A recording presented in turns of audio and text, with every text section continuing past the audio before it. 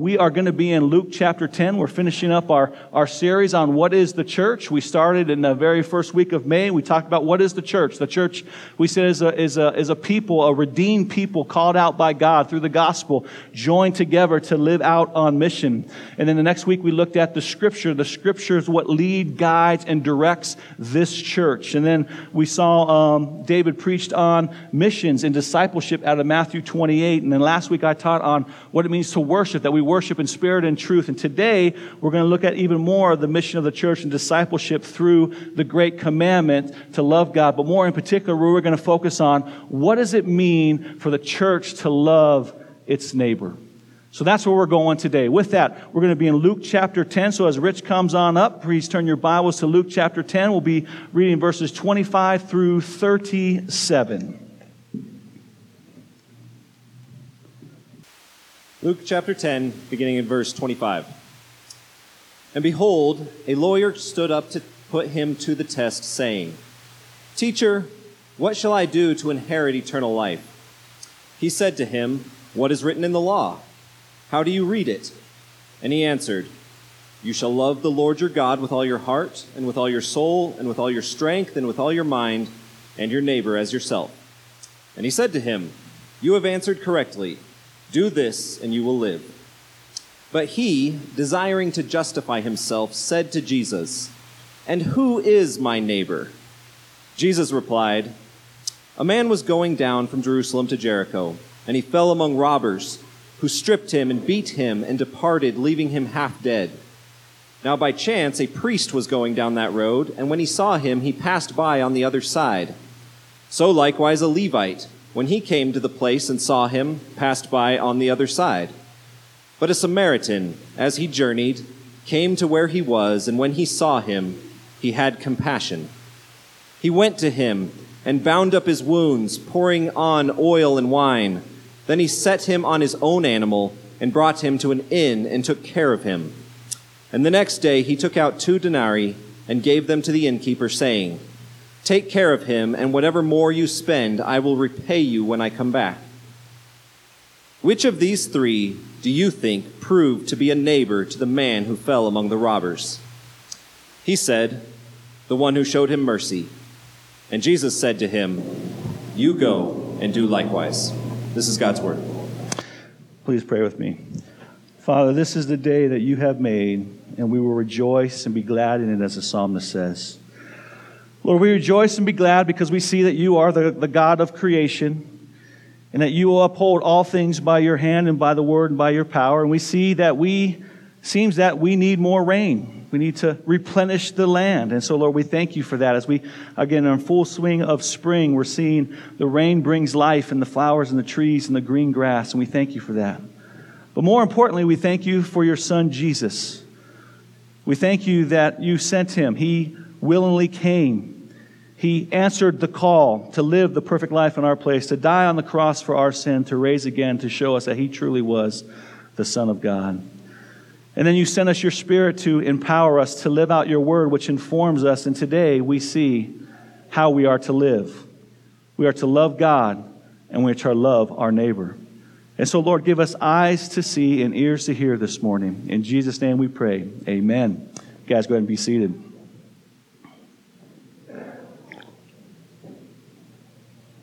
Well, I'm sure like many of you, as we are coming out of kind of COVID and all the things that we had to put in place, it's good that we're finally getting back together these last 3 weeks, and really that things seem to be getting back to normal. And I'm sure like you, I have a number of thoughts over the last several weeks that, man, 2020 was a kind of a crazy year, right? I mean, I don't know about you, but like, it does make a difference on how you worship when you, like, even when you're wearing masks. I mean, the last couple of weeks when we were, it makes a difference when the masks are off and we can see each other's faces and we can just worship unhindered. It makes a difference. And so what I want to see and want to ask you is just think about your life over the last year and a half or year and year and 2 months or whatever it is. How dramatic your life has changed over this time. Think all the way back to February 2020 to to March 2020, where that was, I believe, kind of mid-March, where the announcement came that this COVID-19, this coronavirus, was then declared and classified as a pandemic. I mean, our lives changed. And from there, everything seemed to kind of go downhill. So I kind of looked back and said, hey, let's look back at 2020 and see some of the things that changed in our lives. Well, first became COVID, right? And then all that came with that. But then all of a sudden we heard about these murder hornets that were coming, right? You guys ever remember the murder hornets? Who was freaked out about the murder hornets? Raise your hand, right? All right, a couple of us. I wasn't too freaked out because our resident biologist, Matt Whitney, I always asked him, I said, hey, when do we really got to worry about, killer bees or murder hornets? And he says, we need to start worrying when wasps and spiders learn how to procreate. That's when we need to start worrying. I'm all right. Until then, murder hornets, whatever, we don't need to worry about it. And then who would have thought that we're in a crisis, and the most important thing that we need to have is what? Toilet paper, right? Toilet paper. Who thought that would be the currency of the day? And then many of you in 2020 watched Tiger King. That became the national pastime. Some of you are still scarred for life from that, watching that show, right? But the most important event that captured America in 2020 actually started right before 2020, in 2019 in November, was not the social issues of, gender to race or the autonomous zone or the riots or our Capitol being overrun or even the presidential event. No, what took our nation captive was Baby Yoda in The Mandalorian, right? Go ahead and raise your hand, right? It captivated us, man. It took over. Well, nonetheless, 2020 was a crazy year. And here's what's even crazier, is like we're almost halfway through 2021. I mean, have you guys stopped and thought about that? I mean, it's been a blur. We're entering June, right? It's crazy how fast this year has gone by. Well, the question we want to tackle this morning is this. How are we, the church is made up of Christians, you and me, individuals, how are we to live in such a time as we find ourselves? What does it look like for the church to be distinct in a culture, in a time that we find ourselves? I read a great article this week that really spoke and resonated with my heart as I just kind of look back and I've been pondering, like, what has taken place in our country really over the last, year and a half. It's entitled, this little article is entitled, Notes from the Revolution by a theological professor in a seminary, Brad Green. And he's just kind of going off like, how are we as the church to respond to our cultural context and what's happening in our culture? Here's a couple quotes. One, he said, Christians have a deep theological resources and wisdom from which to draw and speak to various challenges of our day. Yes and amen. He then goes on to talk about how we are in the world. We're not to be of the world, but we're in the world. We're called to be salt and light. And what does it look like to engage the world in the social and the political arenas that we find ourselves? And he says this, there is a political or social dimension to Christianity which is simply inescapable. True. But Christians should think through all things, including the nature of social and political realities. And here's the phrase I want you to grasp on that really stood out to me, that we're going to hang our hat on today. In explicitly scriptural categories. We're to think about our culture through explicitly scriptural categories, through the lens of the Bible. And that's the heart of this pastoral team in this church, is that we want to equip you, we want to equip ourselves to think through the lens. We want to respond appropriately through the lens of Scripture, informed by God's Word, empowered by His Spirit, through explicitly scriptural commands, categories, and principles. And I believe Luke 10 will be a solid foundation for us to build our lives on, and how we respond and engage the world in deed and in truth this morning. We want to engage the world in these cultural contexts with God's Word, with the gospel, with the truth of His Scripture. This is where we stand. But we also not only want to say it and lob scriptural bombs, but we also want to get our hands dirty and walk alongside people so they see that we worship a God who requires us to worship Him in word and in deed.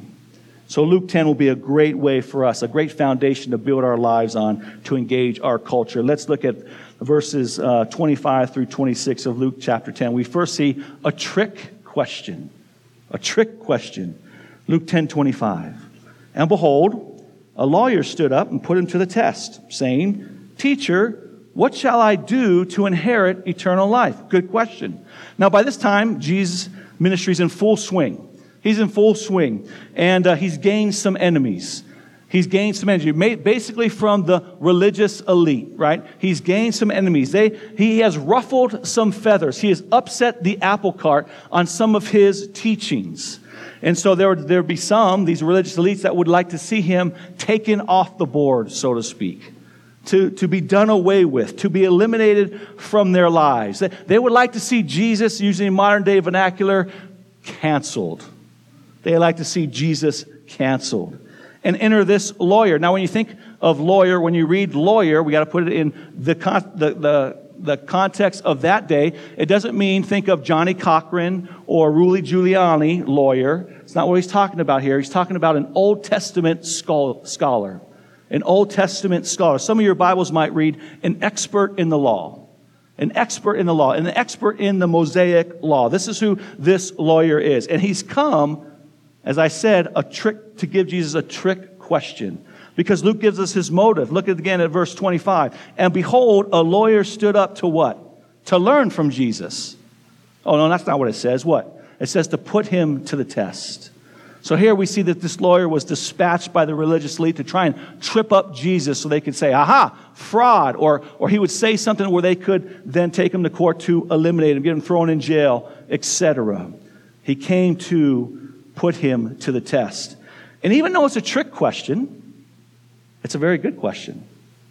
It's actually a very good question. What shall I do to inherit eternal life? Or what do I need to do to enter the kingdom of God? The reason why I say that's a good question, because that's a question that all of humanity has asked. Every single person who has been born at one time or another while on earth, while breathing, has asked this very question.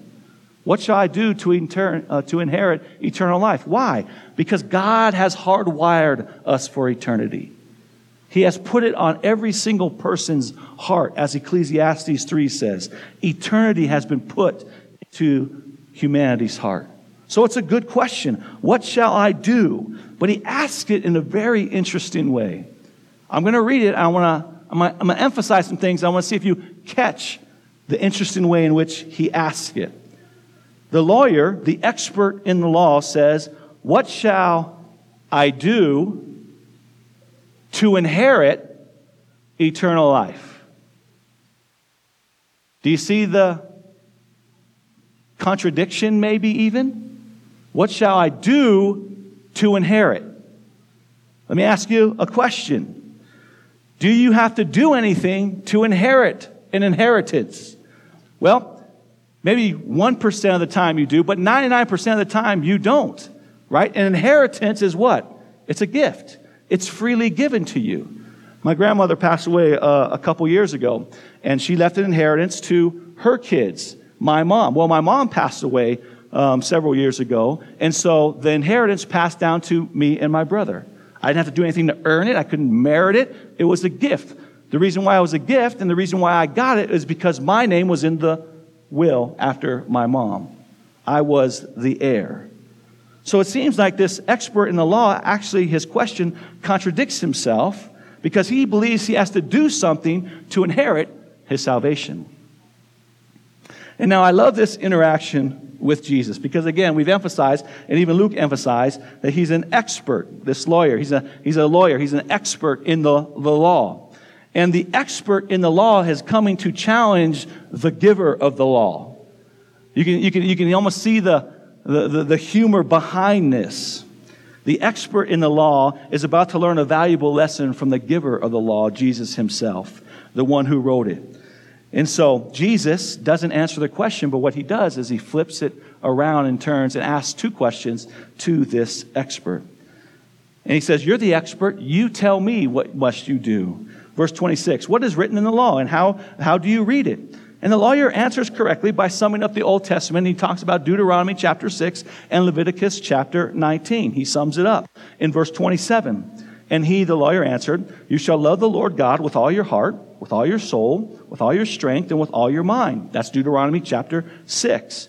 "And love your neighbor as yourself." That's Leviticus chapter 9, verse 18. And so Jesus says, hey, good job. Now go and do this, and you shall live. Now at this point, Jesus is doing something. Even though this lawyer is trying to trip him up, is trying to trick him, to say something that's going to get Jesus in trouble, Jesus is still extending him an olive branch. Jesus still cares about this lawyer and his soul. And he's trying to get this lawyer to think correctly about the law and what it means to love the Lord God with all your heart, with all your soul, with all your mind, and your neighbor as yourself. What it means to and then inherit the kingdom of God. Jesus has compassion on this man, and he wants him to see his sin, to repent and believe in him. Again, Jesus' answer here was meant to expose the lawyer's pride, his self-righteousness. It was meant to humble the lawyer. The lawyer is about to say the words, and as he's speaking, hey, you're called to love the Lord God with all your heart, soul, mind, and strength, and your neighbor as yourself. Oh, I don't do that perfectly. It was meant to humble him. It was meant to see his own sin as he's repeating these words. You know how that feels when you're speaking truth and you feel the conviction come over you as you're saying it. That's what Jesus was trying to get for this man, but it didn't happen. This man thought he could keep the law perfectly. He didn't see his inability to keep the law, to love God with all of his mind, all of his soul, all of his strength, all of his might. I love how one said it there. He says, perfect religion, or religion is what you think of and what you do in your spare time. Think about that. It's like in your spare time, in your solitude time, when not much is going on, what are you giving your mind to? What are you giving your attention to? Are you loving the Lord God with all your heart, all your soul, all your mind, all the time? Or are you giving yourself to other things? Are they taking over? Those wells that we talked about last week in John 4, are you digging and drinking from? Or are you drinking from the fountain of Jesus? Jesus, again, is trying to show this lawyer his sin. He's actually like a surgeon with a scalpel trying to get to his heart, using the law of God to do that. Remember back in Exodus chapter 20 when we talked about the purposes of the law, the purposes of the 10 commandments. We said there were 3. And here Jesus is again trying to use the first use of the law. The first use of the law, as you guys recall, is that we are to use the scripture as what? As a mirror, right? As a mirror. Those that are apart from Christ, we use God's word first as a mirror that when we see what we're doing, our actions, our words, our deeds, what we see is our sin. It's used as a mirror to show us the knowledge of our own sin. But a lot of times we use this as binoculars first and foremost and not a mirror. We use them as binoculars to see everyone else's sin, but not our own. The first use is to see our own sin. It reflects our own sin. This is what Jesus is trying to do. Romans 3:20 says the law is good because it gives us the knowledge of our sin, especially obviously when we're a part of Christ. Galatians 3 says the law is like a tutor or guardian. It's pointing us, it's guiding us, it's teaching us, it's training us to see our sin and pointing us to our Savior, Jesus. This is what Jesus was hoping to do with this lawyer. The lawyer would be speaking. He would see his need for a Savior. He would see his sin. He would see his hopelessness. He would see that he had a need for forgiveness, that he would repent, and he would respond with humility to the one that could give him living water. He would respond to Jesus. Jesus would quench the lawyer's thirst for eternity. And it's the same question that many of our friends and our family, that we have maybe asked. What must I do to be saved? And we know from Scripture that the Bible says that there's nothing that we can do to be saved because it's already been done by Jesus. Only Jesus could do what we need to be saved. It's His life, His death, His resurrection. We call this the active obedience of Christ. This is why Jesus had to come to fulfill the law perfectly. He was the only one to ever do that. And because of His life, because of His active obedience, 1 Peter 1:2 says this, that this gift of eternal life is a gift. He says this in Peter, Blessed be the God and Father of our Lord Jesus Christ. According to his great mercy, he has caused us to be born again to a living hope through the resurrection of Jesus Christ from the dead. Where? To an inheritance that is imperishable, undefiled, and unfading, kept in heaven for you, who by God's power are being guarded through faith for salvation, ready to be revealed at the last time. Salvation is a free gift. It's an inheritance that comes through Jesus Christ's life, death, and resurrection. And when we acknowledge our sin, when we hear the gospel, we acknowledge our sin, we repent and believe. And then we receive this inheritance. Well, unfortunately, the lawyer doesn't humble himself, but he actually stiffens his neck, which takes us to the second question, a justifying question in Luke 10:29 through 35. And you can even say the lawyer's justifying question. Look at verse 29. But he, desiring to justify himself, said to Jesus, "And who is my neighbor?" And who is my neighbor? The lawyer already had the answer in the back of his mind, because this would be a question that the religious elite would argue back and forth in their day, who their neighbor was. And the consensus is generally that the neighbors of Israel, the religious elite, the Jewish people, would be Jews only and not the Gentiles. They were the dogs. It was the Jews only. It was the covenant people. That's who my neighbor is. That's who I am to love. That's who I am to serve. That very narrow view. In his mind, that's who was his neighbor. But Jesus responds.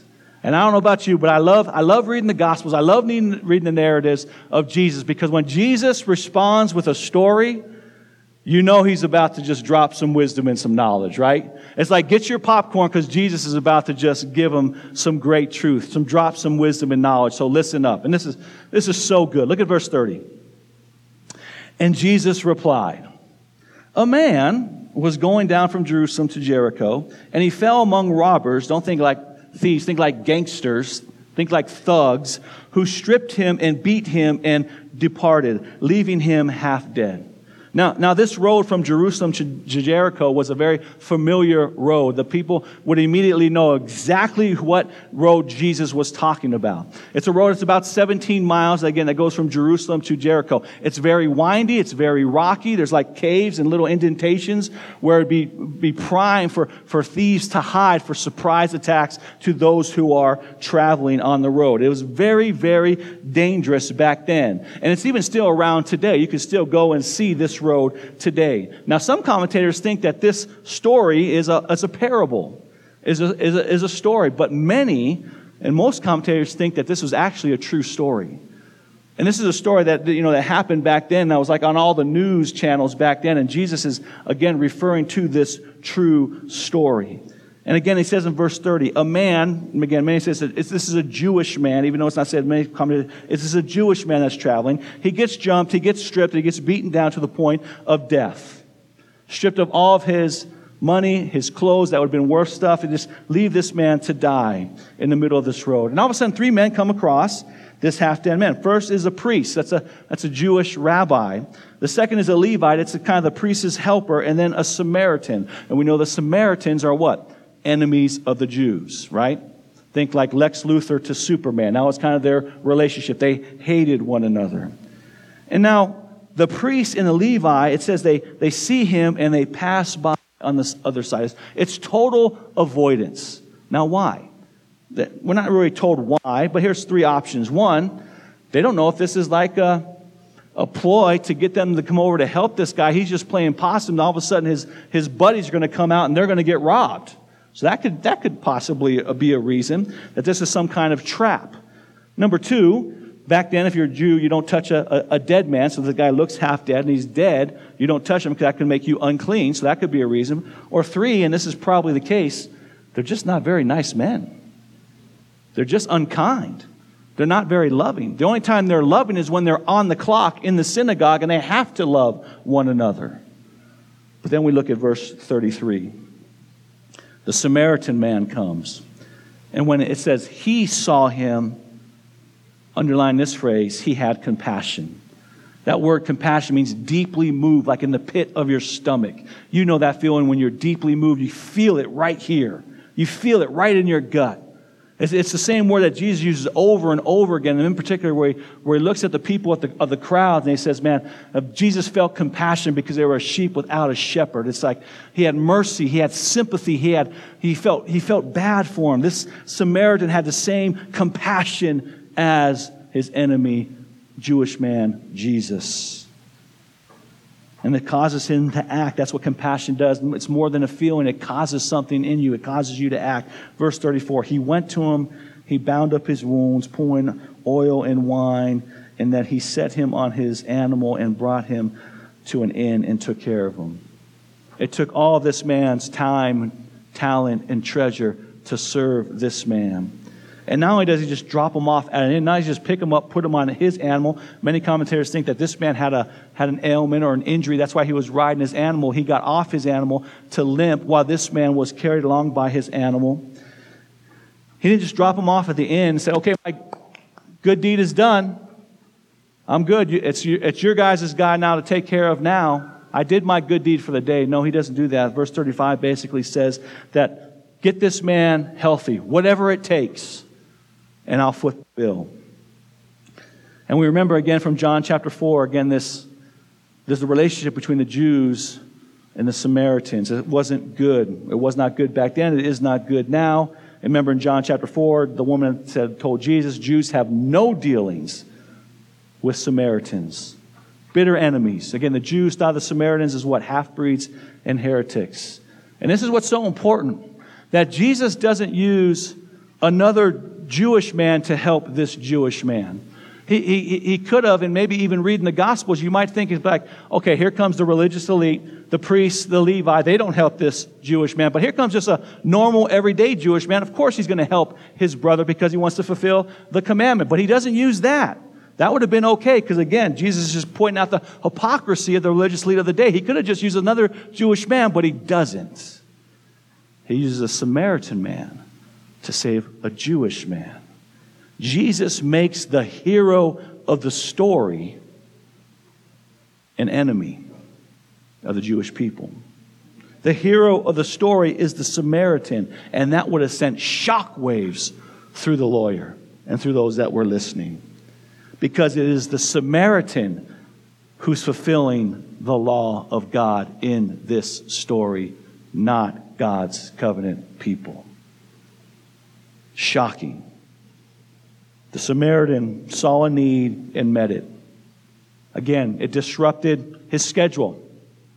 Maybe he had a business meeting he was going to. It disrupted his schedule. When he saw him, he stopped and had compassion on this man. It hit his pocketbook, his wine, his oil. He went and spent 2 days worth 2 denarii, and then said, whatever else it takes, I'm going to pay for it to help this man. He gave his time, he gave his talent, he gave his treasure. This is what it looks like to love your neighbor. It's not always on the schedule. You have to be available. Now, there's a lot more we could point out, but let me just focus, again, our attention to this phrase. When he saw him, he had compassion on him. We've already kind of highlighted, but let's highlight it and drive it down a little deeper, even more, especially for us. Because if you're human, you are built and wired with compassion. Because you're created in the image of God. I'm created in the image of God. Therefore, we are hardwired for compassion, because compassion is at the heart of who God is, God the Father. God the Father. It doesn't matter if you're a Jew in His covenant people. It doesn't matter if you're a Gentile or Samaritan. You are human. Therefore, you are the image of the living God, and you are hardwired for compassion. And for us in here that have been saved by grace, have tasted the living water that Jesus offers freely, that we've repented of our sins and trusted in Him. If our lives are rooted in the gospel, if our lives are rooted in the gospel, then our lives will be rooted in compassion for one another. We'll be rooted in compassion for one another. We will have compassion, mercy, because we understand that Jesus has forgiven us. We were the dead man, the dead woman on the side of the road, and Jesus has forgiven us of an infinite debt. Therefore, that's going to cause us to show compassion, mercy, and grace. Because you and I have been saved by the compassion of Jesus, we will live a life of compassion for others. Because we have been saved by the grace of God, that He has extended it to us, that we will extend the grace of God to others. We've been hardwired from compassion. And in particular, if the Holy Spirit indwells you, He's going to empower you. If the Word of God informs you, it's going to inform us to love and serve those in need, those who are marginalized. If our first response, if your first response and my first response, when we see someone suffering, is to pass by on the other side, is to walk around them, is to avoid them, or is to say like, I wonder what got them in that predicament. Sucks to be them. If that's our first thought, then we need to revisit the gospel. We need to be reminded of the gospel and what compassion and grace and mercy and sympathy that Jesus had on us. Remember what James said, that faith apart from works is useless. And I pray that this church, the Crossing, that we would be a people that are motivated by the gospel and motivated by compassion for one another. Mercy and grace. Now, we see someone suffering, that our first reaction is not, hey, what got you into that? But it's like, how can I serve? How can I help? Is there something that I can do to serve this individual? Well, this takes us to the third question, the final question, and the right question. The right question, verses 36 through 37. Verse 35, Jesus finishes the story. And at this point, he could, again, just drop the mic and just left this dude with a lot to think about. But he asked the lawyer one more question. And it's a question with a statement in it. It's a question with a statement in it. He wants to reach out one last time to see if this lawyer is going to get it. Look at verse 36. Which of these three do you think proved to be the neighbor to the man who fell among the robbers? He said, the lawyer, and notice what he said, the one who showed him mercy. Notice Jesus had no problem. Said, hey, there's a priest, there's a Levite, and there's a Samaritan. The lawyer, because of his hatred, couldn't even say Samaritan. Because of his hatred, because of his prejudiceness. He said the one who showed him mercy. And Jesus said, you go and do likewise. But did you catch the statement in the question? The statement, if we think back of the lawyer, the question he asked in verse 29 is like, who is my neighbor? That's the wrong question. The wrong question isn't who is my neighbor. The question is, which man proved to be the neighbor? That's the question. Because we're all neighbors. Everyone's a neighbor. The question Jesus pointed out is, are you a good neighbor or are you a bad neighbor? That's the question that Jesus is pointing out. That's the question that should have been asked. That's the right question. Are you and I good neighbors or bad neighbors? And so Jesus says, you go and do likewise. So how can we go do likewise in 2021? How can we fulfill the great commandment to love God, but more in particular now, also to love one's neighbor? How can you and I be a good neighbor? Let me first say this. 3 things. First, let's be motivated by the explicitly scriptural command to love God and to love our neighbor. Let us first be motivated by that command. The explicitly scriptural command. This would be like the third purpose of the law that we talked about. The third purpose of the law, again, it directs regenerate, justified, saved individuals to do good work. To do good work. And so, love your neighbor is like, gives us a grid on what it looks like to live out the gospel. It's an implication of the gospel. It directs us to do good works. Like in Romans 12:8, it tells us that it highlights love your neighbor. So that's the first thing. Let's be motivated. Our motivation be explicitly scriptural. Second, let our motivation be informed, again, even drilled down even deeper, by the grace of God and not the guilt of our disobedience. This is a huge one. Most times when you hear passages like this preached, the pastor, what he does, he just lays on the guilt trip on you guys, right? That's not the goal here. The goal here is I could lay the guilt trip on you. I could lay the guilt trip on me. But that's not the motivation, because that will last you by the time you get to lunch, you'll be like, all right, done being guilty about my neighbor, what's for lunch, right? I want to give you a motivation that will last throughout your lifetime. And that motivation that will last throughout your lifetime and my lifetime will be motivated by the grace of God. By God's grace in your life, therefore, we are to go and show others the grace of God. And third, this command doesn't mean that you need to sell all that you have and then go meet every single need that you come in contact with, that you read about in your city and also all over the world. And so let's even drill down a little deeper. Where do you and I begin? What does it look like for us, you and me, the church, to be a good neighbor? To be a good neighbor. Let me give you kind of a grid, some categories to think through and to see if this resonates with you. First, we begin with our closest neighbors. We begin with our closest neighbors. And our closest neighbors are our friends and our family, or our families and our friends. They are our closest neighbor. My closest neighbor is my wife and kids, first and foremost. That's first and foremost who we are called to be good neighbors to. To our friends, to our spouses, to our kiddos, to our parents, to our grandparents, to our friends, to our roommates, our classmates, our teammates, our co-workers. Those are our first neighbors we are to be good to. Second, we move from our immediate concentric circle to the next circle, which is our church. It's to each other. It's to those that are in front of you. It's to those who are behind you. It's to those that are sitting to your left and to the right. Paul says this in Galatians 6:11. So then, as we have the opportunity, as the opportunity presents itself, let us do good to everyone. Yes and amen. But it says, and especially to those who are the household of faith. Especially to those who are the household of faith. We begin by looking to those around us in here. We get to our life groups and those who we are walking through life with. If there's a need, we want to go and serve there and be a good neighbor there. And then we branch out to where you live, work, and play and all the other relationships, and then with strangers that come across your path. In other words, as one said, when you think of being a good neighbor, probably your first thought shouldn't be a stranger, but it should be those who are right in front of you. Those who are right in front of you.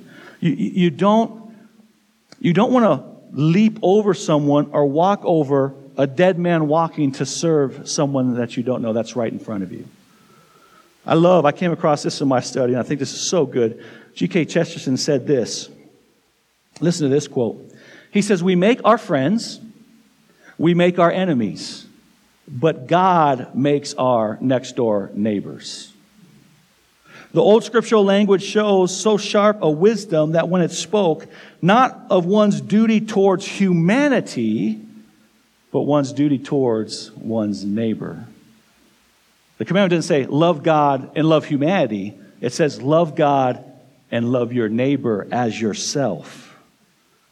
Not one's duty towards humanity, but a duty towards one's neighbor. The duty towards humanity may often take a form of some choice, which is personal or even pleasurable, but we have to love our neighbor because they're there.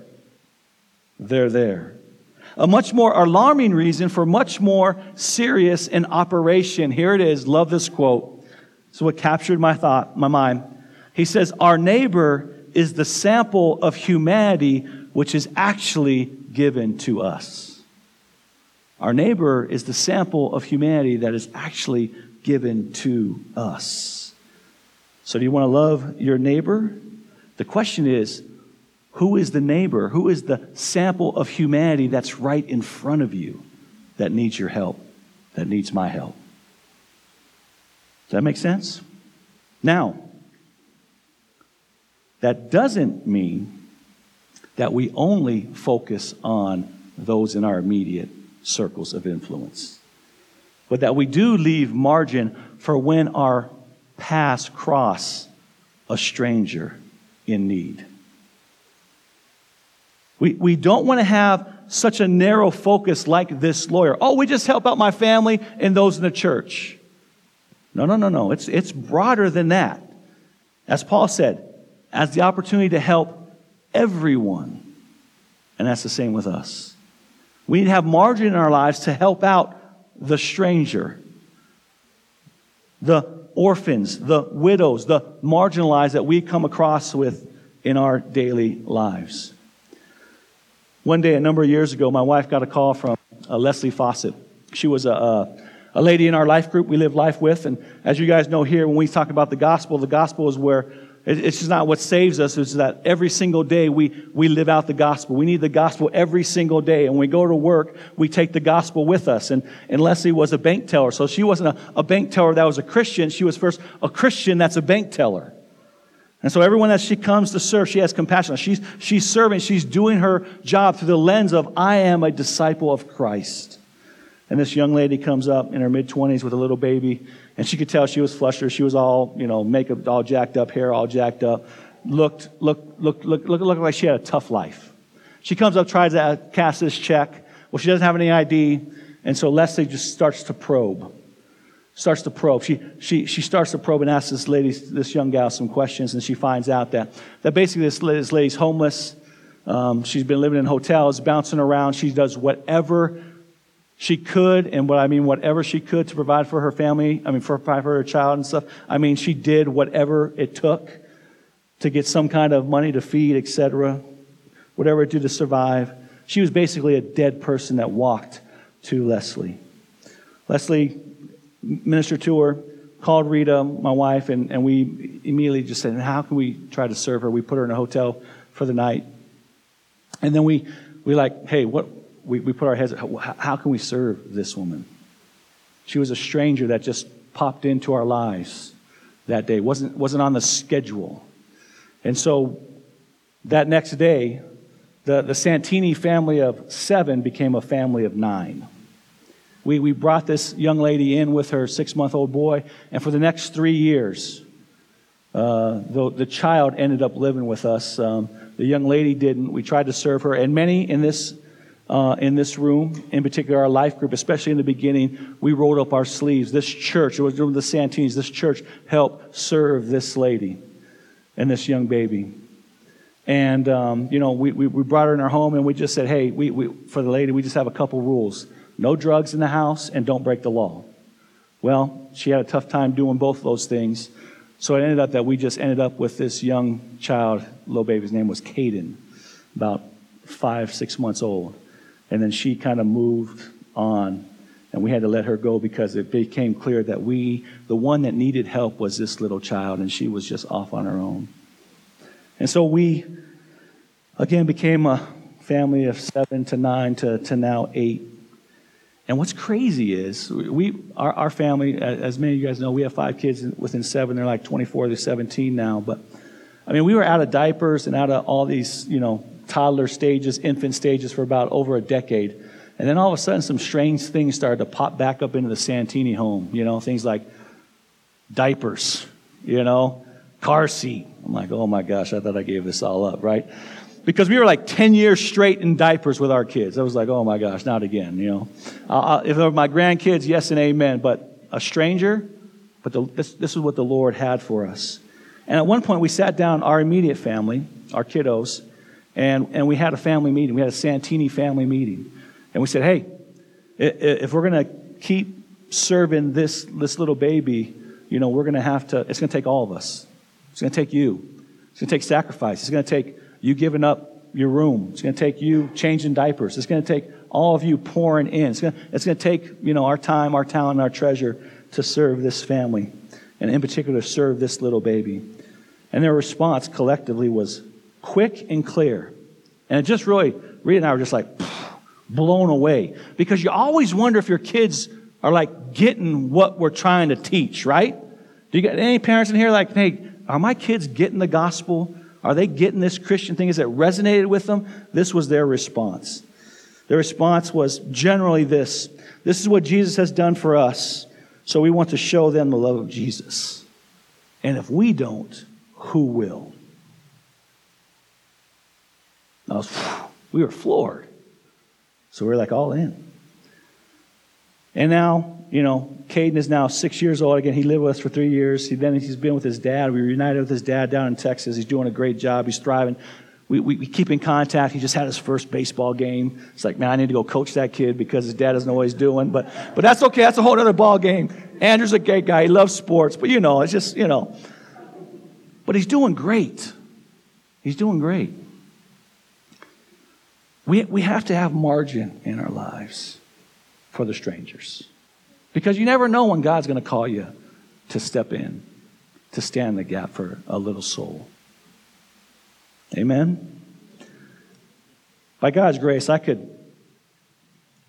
cross has been around 11 years. And as I look at your faces, I could go to a number of you and I could use your story on what you have done, what your life group has done to be a good neighbor to those in need. To your family, to your friends, to those in this body, and even to strangers. And even right now, we are serving a ton of people. You are serving a ton of people. You are living out what Jesus says, to love God and to love your neighbor. And as I look back on 2020, you guys were stallions. You guys were outstanding in serving those in this community. And it shows. We've seen transformation happen at a number of different levels. Personally, with your own souls becoming to love God that much more as you're serving those. You're extending the grace of God that was given to you. We've seen people cross over from death to life. People that we didn't even know of the city, but because we were serving and helping in certain situations, God brought them to our church. They hear the gospel. They're loved well. They repent and believe. You guys have done a great job. We haven't done it perfectly, but we can continue to, again, this is what it means for the church to be on mission. So what it means to fulfill the Great Commission, to go and make disciples. We go and make disciples by being those that fulfill the great commandment of loving God and loving our neighbors. The one other thing I want to highlight real quick before we finish is this, that in this story, it's about serving. It's about serving. It's about serving. It's about the Samaritan giving his time, talent, and treasure. It's about what we've talked about. But there's also another aspect that we need to make sure that is a part of our serving, and that's the proclamation of the gospel. There's two errors that are out in our culture that are in the church. The one error is that it's the social justice gospel. That all we do is serve and meet needs, but we never proclaim the gospel to those individuals. Right? It's the saying, preach the gospel, and then when it's convenient, or sometimes use words. That statement is an error. The gospel is news. The gospel is proclamation. To serve someone, you also have to proclaim the gospel to them if they're going to taste eternal life. And so that's one error. It's just the social gospel. It's like, we do everything to serve their needs, but we never proclaim the gospel. The other error is all we do is proclaim the gospel, but never meet their needs. Do they need the gospel for eternal life? Yes. But sometimes we also got to, and many times we need to do both. We need to proclaim the gospel and serve them. Some people just say, hey, just to love your neighbor, just give them the gospel. Don't worry about feeding them if they're starving. Don't worry about clothing them if they don't have any clothes. Just give them the gospel because that's what they need. Well, yeah, they need that. But let me ask you a question that have been saved by the gospel. Because we're called to love our neighbor as ourself. Don't forget that second one. Love our neighbor as ourself. You have the gospel. I have the gospel. Do you feed yourself? Do you clothe yourself? Amen. Thank you guys for clothing yourselves today. Right? Of course you do. You don't just say, I got the gospel, so I'm not going to eat. I got the gospel, so I don't need to, wear clothes. No, it's both and. And this is where, again, I want to commend you guys. You do well. We want to love God and love our neighbor explicitly in explicit scriptural commands and categories, and that means the proclamation of the gospel goes along with our serving. Goes along with our serving. Let me just finish with this. And I love this. This is where I believe God's been gracious to us because he's brought people to the crossing that get this. That get this. If the crossing was to go away, if you and I and everyone else in the crossing that makes up the crossing was all of a sudden disappeared from northern Colorado, that the Lord took us all out, northern Colorado would feel the effects of losing a good neighbor. They would feel the effects of you not being around, serving and loving them. And so let's just continue to worship the Lord in word and deed through loving God and loving our neighbor. If you have tasted the good neighboring of Jesus, that should impact your soul so that we would be and go out and be good neighbors to everyone that we come in contact with. Amen? Let's pray. Father, thank you for this great passage. And Lord, again, my prayer of this passage that's already been rooted and grounded in the crossing is that we would continue to press forward in the great commandment to love you and love our neighbor.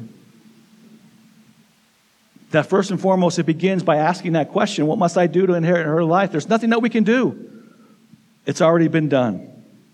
And that we first see the commandment to love God and love neighbor, like, man, we don't do that. We see our sin, we repent and trust in you, we drink from the well of living water. It now is in our souls. We're, again, empowered by the Spirit, informed by your word. We have a new vision, a new passion, a new heart that bleeds compassion and grace and mercy, and that compels us to then go and show it. Lord, let that be our motivation. Our motivation is the grace of God that we have tasted and seen first in us. And Lord, I just pray that as we step out those doors and we start to impact and be neighbors to those where we live, work, and play, Lord, that we would be a good neighbor. Again, empowered by your Spirit and informed by your word. That we would be a distinct people as we engage the culture around us. And that people will be drawn to our words and our actions, because people see the fruit of that. In Jesus' name we pray, amen.